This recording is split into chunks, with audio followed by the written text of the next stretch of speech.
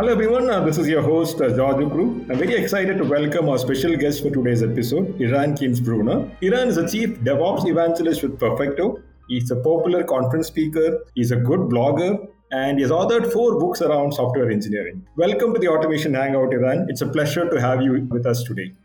Thank you for having me, George. Always a pleasure to talk to you.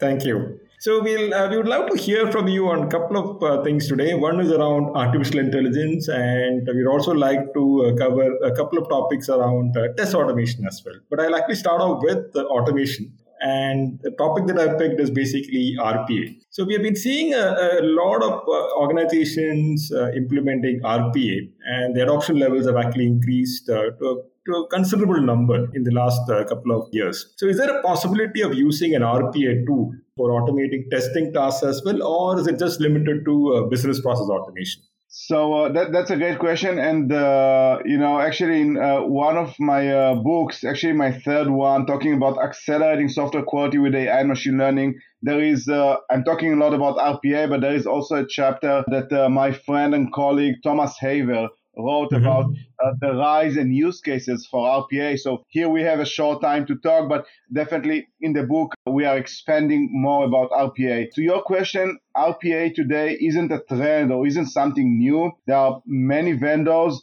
I would say almost 20 vendors today that supports RPA, from UiPath to Automation Anywhere.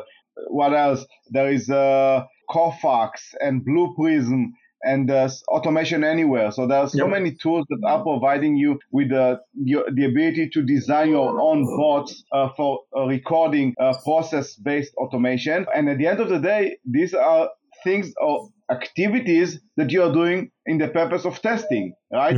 Think about you have a website, you have a banking web application, which includes so many different activities. For example, depositing checks, requesting a loan. So if you want to go through all these different permutations of the website, you can do it manually, you can do it with Selenium and other tools. You can actually do it also with RPA tools in a form. I will just zoom on the UiPath technology. So UiPath are underneath the technology are using this syntax of given, when, then. Right? The BDD syntax. And it allows you, like you would do any functional testing, right? It allows you to automate different business scenarios and do the testing in an automated fashion. So to your question, the short answer is yes, you can.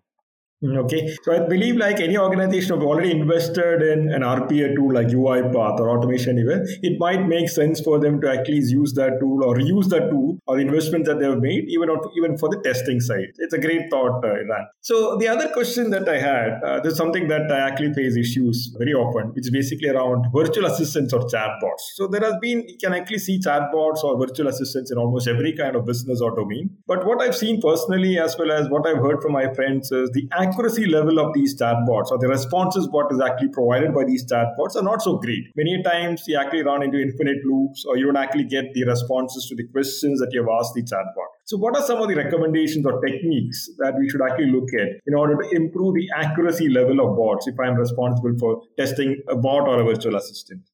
So that's a great question, George. And I would start with, the planning. When you do testing, the success or failure in how you do testing lies within the planning phase, right? When you're doing the scoping, when you are deciding which scenarios within your chatbots are you going to automate, right? Again, the tools are not the testers. The tools enables you to do testings. And, there are many vendors today that are doing chatbot testing. By the way, some of them are doing it on top of Selenium, right? Think about Botium. Botium is a free tool. It also has a commercial flavor, but the free tool allows you, and by the way, there's also Amazon. In Amazon, you have AWS services that allows you train a full end-to-end chatbot, design it and test it. But let's just go back to this Botium thing, right? You can design the request and the responses of a full conversation with a web-based chatbot, and the testing is wrapped within a Selenium WebDriver technology, okay? But to your point, if you are not expecting the unexpected, right? the testing will fail. And I don't think that it's related specifically to chatbots. It is testing, and testing is testing is testing. Yep. Meaning chatbots has it can have an infinite type of inputs and outputs, but at the end of the day, the real time, the way the developers implemented the bot has a finite end of what it can handle. Yep. Okay, up until, to your point, it gets into kind of a weird response, or a very useless loop that frustrates the end user. So just to summarize, you can go around that, but it requires proper planning, because again, the tools are not the ones that are doing the testing, and you need to think about the end users and be a bit more creative in the way that you provide the inputs to your chatbots during the testing. Negative, not just go to the happy path. Provide illegal inputs, provide unrelated inputs, because sometimes you might get these kind of things. And keep in mind, there is a chance you will not be able to cover all these things. And that's where some manual and exploratory testing can complement this type of testing. Yeah, that's a great thought, Eran. And I also agree that a tool like Botium can actually help us to automate the testing to a great extent, especially with things like utterance generation, which is very important to test input fields with various types of data combinations. For example, I can actually ask what's your name in multiple ways. It's very important to do that kind of test so that your normal user also gets the required responses based on what he is actually typing in. It's a very interesting thought. I think testers or the testing community should also be a bit innovative and creative when it comes to virtual assistant testing, because the positive mindset may not always help when it comes to a bot testing. Very great, input. And maybe just one more comment, George. Think about, especially with bots and testing chatbots, think about test data, okay? Because test data kind of controls all the inputs that you would give to the test, from positive scenarios to negative scenarios to illegal to infinite numbers. Whatever inputs that your application or the chatbot supports, you need to multiply it and scale it so you minimize the risks of infinite loops and weird coincidences that your end users that are listening or using the chatbots will encounter. Yep, that's true, Eran. The other question that I have is on artificial intelligence. You've covered a number of use cases in your book, Accelerating Software Quality. And one of the common questions that I actually get from testers is basically like, is AI or robots going to actually replace human testers? So is that a reality, or is that something that we can expect to happen in maybe the next 10 years or so? 100% no. And I'm also concluding my book and many chapters within the book with this claim. Like test automation, people weren't automating 30 years ago the things that they are automating today, right? There weren't all these Cypress and Playwright and UiPath and Botium. They didn't exist many years ago. And they exist today. And who is using these tools? Us, the testers, the practitioners. And this is the great evidence or proof that as technology evolves, we are just embracing it and making ourselves better practitioners. The tools are not doing the testing again. The practitioners, we are the ones doing the testing. At the end of the day, the end user who is going to experience an outage or a defect in production is not going to blame Botium or Cypress or any other tool. It's going to blame the product who is being released, which means it's the people who released the software. So to your question, no, AI and machine learning is here to help us become better testers, better practitioners. And by the way, the book is not just about testing. It's AI machine learning throughout the entire DevOps pipeline, from observability and AI ops in the shift right area, through code analysis and code generation, including unit testing, that's the testing piece, and many other use cases. But these tools are just more advanced to help us become better practitioners, solve complex cases or complex challenges which we couldn't solve up until AI and machine learning, came to help. So again, it's just another transformation in the evolution of technology that we as practitioners should embrace and use to become better. Yep, it's a great input, Iran. Maybe you touched upon a topic which might not be very people who, especially working in the testing stream, may not be very familiar with AI ops. So, can you actually spend a few minutes explaining what is AI ops and how does it help? Definitely. So if you split AI and ops, it's artificial intelligence that helps the operation people. And by the way, there can be multiple cases or scenarios in production, pre and post production, that AI can help you, from predicting what's going to happen or where are going to be pitfalls and outages in production. In the other way, when there are things happening in production, helping the support guys easily scan, filter, and analyze issues from a root cause analysis perspective, so they can quickly filter and assign issues coming from production tickets, right? Outages to the right people, identify the right code errors or issues that cause the issues that people are complaining. Think about observability. Companies like Logs.io. Logs.io is part of an AI ops transformation tool or technology, and it allows you to think about massive production applications, right? They produce tons of logs, tons of data, and you want to really find the needle in the haystack. You want to eliminate all the useless lines of logs. Sometimes it can be millions of lines of logs, right? That's, by the way, the scale, right? From these millions of lines of logs, you want to understand what is the right lines that can help me identify the issues, okay? So AI Ops at the end of the day is a superset, it's a bucket of things that are happening pre-post production, in production of course, and it allows the guys that are monitoring applications live to do better decision making, to solve issues much faster. Think about MTTR, SLAs, all these things are much better or can be dependent on an AI ops engine or tool. I heard about New Relic and these kind of tools. I mentioned Logs.io. All of these tools have an AI component within their product that allows to really simplify and optimize all these long processes. That's very interesting use case, Iran, and thanks for spending time and explaining that in detail. The other area where I've seen a lot of challenges in the development as well as testing of algorithms, where you need a good amount of data in order to train as well as test a model. And very often what I've seen is like the developers or testers won't get sufficient data to actually train or even develop or even test the model. So how are organizations trying to get around this problem of lack of data for testing algorithms? So, and by the way, when you connect, these algorithms to AI can be, as I mentioned earlier, a very good friend and a tool that simplifies and, as my book was titled, accelerate your software delivery with quality, but at the same time, without proper data and proper validation of your algorithms, there can be a lot of bias, mistakes, a lot of damage can be actually caused to the brands when they are relying on poorly designed algorithms or algorithms that weren't properly validated. So when you are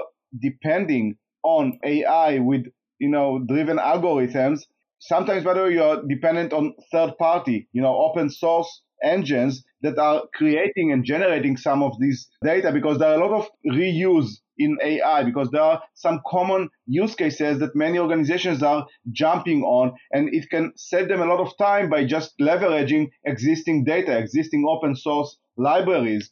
So when you are benefiting from an open source, or even when you are designing it yourself, think about, A, the proper amount of coverage, and B, the proper validation, put some criterias to this engine, to this algorithm that you can validate, because guesswork doesn't work with AI, okay? So you cannot rely on algorithms that actually is supposed to make you smarter without validating these algorithms. So I don't have a good shortcut for you other than test the algorithms, challenge them, validate them, understand the origin of the data, because data becomes old after a while. But think about you build your system on data, but 16 months, 18 months later, this data is already obsolete. Things change on your product and in the marketplace. So these algorithms need to continuously be challenged and validated, even if they work perfectly well when you worked with them or when you designed them. So continuous testing, in my mind, for these algorithms, depending on AI, is my recommended practice.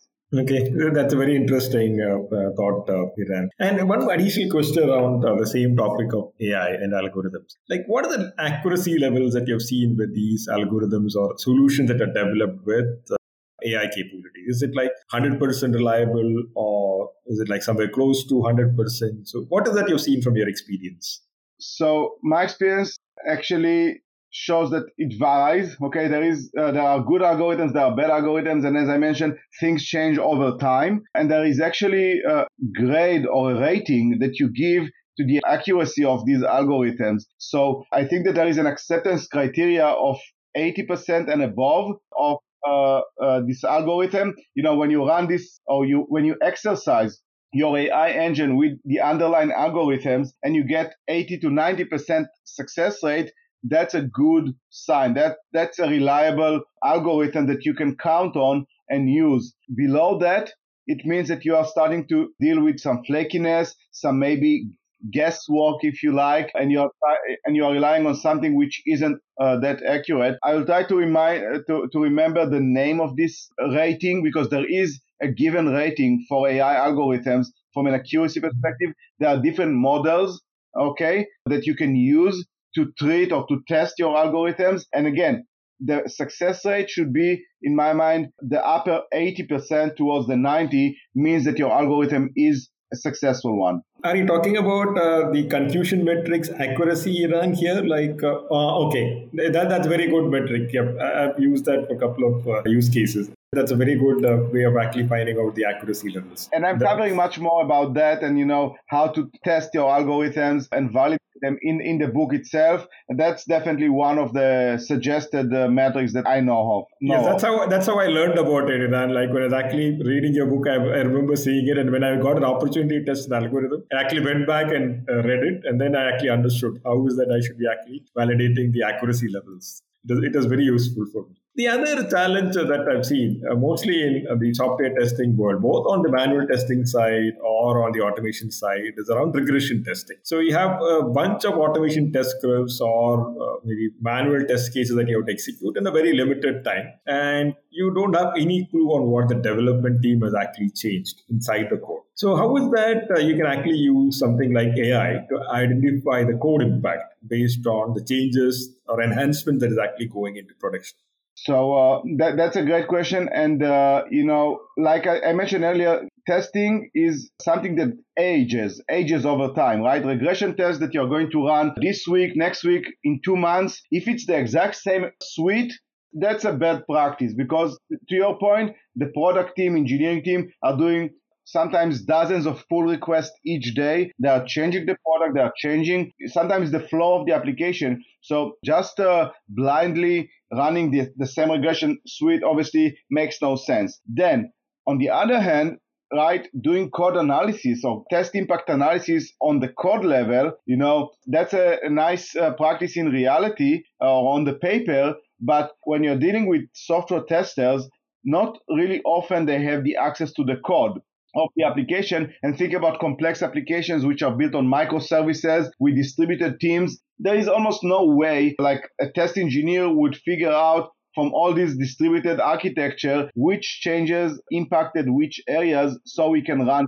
tests. So that's why, I think that's an open challenge today. And if you put on top of this challenge, the testing inside the sprint, right? Because these guys, the developers that are doing changes within a sprint, they are doing changes. Sometimes they are implementing a new piece of code. So regression makes no sense on this code. You need new test cases. You need to automate or build even manually, right? You need to do new test cases. So it's always this balance between exploratory, manual new cases, automated cases with, yes, you can do code coverage analysis. There are tools like C-Lite and there are tools like Launchable which really drinks from the hose, right? They drink from the CI and they see which pull requests trigger which test cases. And based on that, they give you some recommendations, maybe not just which tests to run, but maybe which areas of the code were not exercised, giving you a clue, okay, I need to focus more on testing this particular area. So I know that it's a long answer, but this is still in my mind an unsolved challenge. It can only be solved, by the way, with strong collaboration between the test and the developers, with true and full transparency. You know, the tester needs to know, okay, these developers did this X pull request, they touch these functional areas.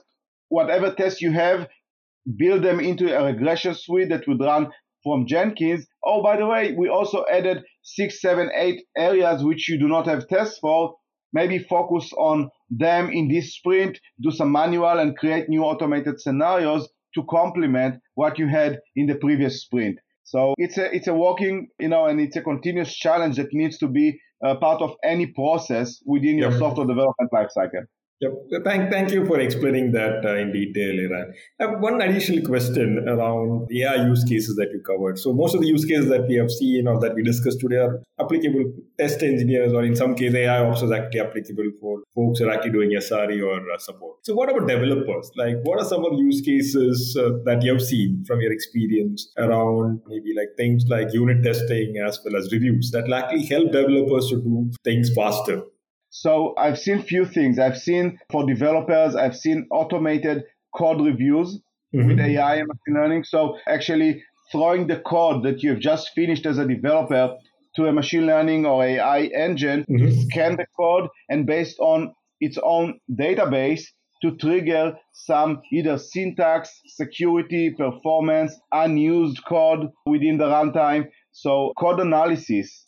Code analysis is a huge superset, right? But the code analysis goes to syntax, performance, security, unused code, memory leaks. This is one use case that I've seen used by developers. A second one is low code, no code, the ability to provide use case or functionality and get code generated, at least in a wrapper, some kind of a thing that the developers can then obtain and expand. So code generation is also something that I've seen, maybe less mature compared to other use cases, but it's still an option. Another use case that I've seen is by a company called DivBlue. DivBlue allows you to do, as a developer, your own unit test in Java. Yep. So you have written a bunch of lines of code. DivBlue engine scans and generates for you as a developer the proper unit testing to validate your code blocks. So that's another dev use case. Lastly, of course, there are endless things, right? I mentioned earlier, maybe it's called AI ops, but observability and logs and debugging, maybe it's in the right hand, but it's still feeding the developers. At the end of the day, when you have a support ticket and issue in production, while AI ops does a lot of the analysis and assessment, it all being chewed and made ready for the developers to consume. So there are two actually buyers, if you like, for this use case, for the AI ops, the support and production monitoring guys, but also then the developers. So these are just a few more examples. That's a very good set. In fact, I've used DivBlue to a good extent with Java, and I was very impressed with the accuracy of the way it was actually generating unit tests. And the basic problem that we have seen in the software testing industry is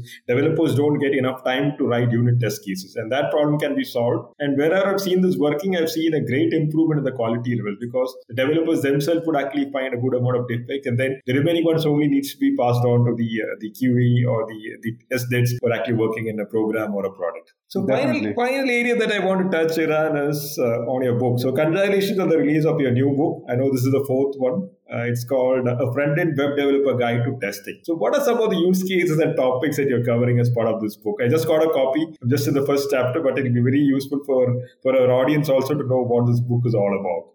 So thank you for mentioning it and obviously for buying it. I hope you will like it. This book, what I've seen over the past 12 to 18 months is a complete transformation in the cross-browser testing domain. Okay, you would talk to me 2 years ago, Selenium was the undefeated king of cross-browser web application testing, by the way, used by front-end developers and test automation engineers. Yep. Where we are today, as I'm speaking with you, we are in a whole new landscape where you see tools such as Playwright, Cypress, Google Puppeteer, which, by the way, comes not just with code-related stuff. We talked earlier about AI. This is not AI, but it's a code generation engine that is baked into the tools. Cypress comes with its own Cypress Studio. Playwright comes with its code generator. Puppeteer and DevTools have their own Chrome recorder. So what I've seen this transformation, and I thought this is a great opportunity to really educate the entire landscape, because there are so many mature frameworks that can allow you to do better testing of web applications. And by the way, they're emerging with the emergence of technologies. Today, we are no longer talking about web. We're talking about progressive web. We're talking about Flutter application, React. These advanced applications require sometimes thinking outside of the box. Things like mocking services, API testing within these frameworks, visual testing, performance testing, accessibility testing, code with low code capabilities. The landscape is so advanced, and I thought, okay, let's aggregate all this information across these at least top 4 frameworks that I mentioned, Cypress, Playwright, Selenium, and Google Puppeteer, and give the guide not just to the testers, but to the front-end web application developers, so they can, again, not say we have no tools, we have no time. These tools are complementing each other. Sometimes they are just JavaScript. In many cases, it's JavaScript, Python, Java, C#, and other languages. So this book gives kind of closes all the excuses for both developers and testers that they don't have enough tools. These 4 frameworks is everything that you need as of today. Again, it's not one versus the other in my mind. 1 or 2 can actually complement each other to a very good, robust code coverage scenarios or suite. And this was a trigger. Give this guide to the community so they can do better testing of their web application throughout the entire testing types, not just functional. We talked about regression earlier, so functional, non-functional, accessibility, APIs, mocking and network control, and many other things. So that was basically the trigger. That's a very good topic. I think you've actually nailed it down. So that I'm seeing a lot of organizations moving towards frameworks like Playwright and Cypress. And I know that you're an ambassador of Cypress as well. So Eran, like for folks who want to learn a tool or a framework like Cypress, what is the background they should have? Or what are the prerequisites, that skills that they need to have? And how much time does it take for a person to master the framework like Cypress? Great questions. And I think you started with the right question, right? Where do they start? As I mentioned, you have so many choices, but at the end of the day, you as an individual, you have your own skill set, you have your own preference. And by the way, sometimes your own skill and preference does not meet or match the project. And think about it, right? You are a very strong JavaScript developer, okay? Maybe let's not take JavaScript, let's take Python. You're a strong Python developer, and your team is going to use, or you want to choose Cypress. Cypress does not support Python. So you need to decide, okay, I'm going to write scripts or test automation in this given language. It's all about writing code. Test code is like any other coding throughout the entire product lifecycle. So decide what's your strong sweet spot with regards to a development language. If it's JavaScript, almost any framework would fit. Then go and, you said you use the word master. Okay, so as you mentioned, I'm a I'm an ambassador of Cypress, but there are so many universities and online tutorials with code samples and GitHub repositories, and sometimes you're actually tasked to do BDD on top of this framework. Selenium and Cypress and other frameworks work with BDD. So the scope of what you are going to learn and become a master also needs to be connected to the reality, to the project, to the timeline that you have. But start with the education that is out there, and most of the education is free. Cypress.io, the Cypress Gitter.im website. Playwright has a Slack channel and have their own Playwright.dev website. Google Puppeteer, Google are great about documenting everything. And the best way to learn is hands-on, right? I wasn't born master of any of these frameworks. I cannot say that I'm a master today. I'm a good practitioner, but I installed each and every framework. As I was writing the previous book, I have on my local machine Playwright and Puppeteer and Selenium plus Selenium Grid, Selenium 4. I have Cypress, and I've installed and I use some GitHub repositories. I expanded my repositories with my own projects and website. So it's a mix of do it yourself and learn from the communities, and maybe sometimes also in the future contribute back to the communities. Yep. Thank you so much for getting into the details, Eran. We have run short of time. Thank you so much, Eran, for joining us and sharing some wonderful insights about AI as well as automation. I also would like to thank you for giving us a preview of your book, A Frontend Web Developer's Guide to Testing. I would actually love to complete the reading maybe in the next couple of weeks. I know that there are a lot of interesting topics that will be helpful for our audience as well. So thank you so much once again, Eran, and have a wonderful day. Thank you again, George, you and your entire audience. Thank you so much. Thank you. With this, we have come to the end of this episode of Automation Hangout. Hope you found the session interesting as well as useful. Please do subscribe to our channel to stay abreast with the ever-changing world of automation. Until we meet again, goodbye.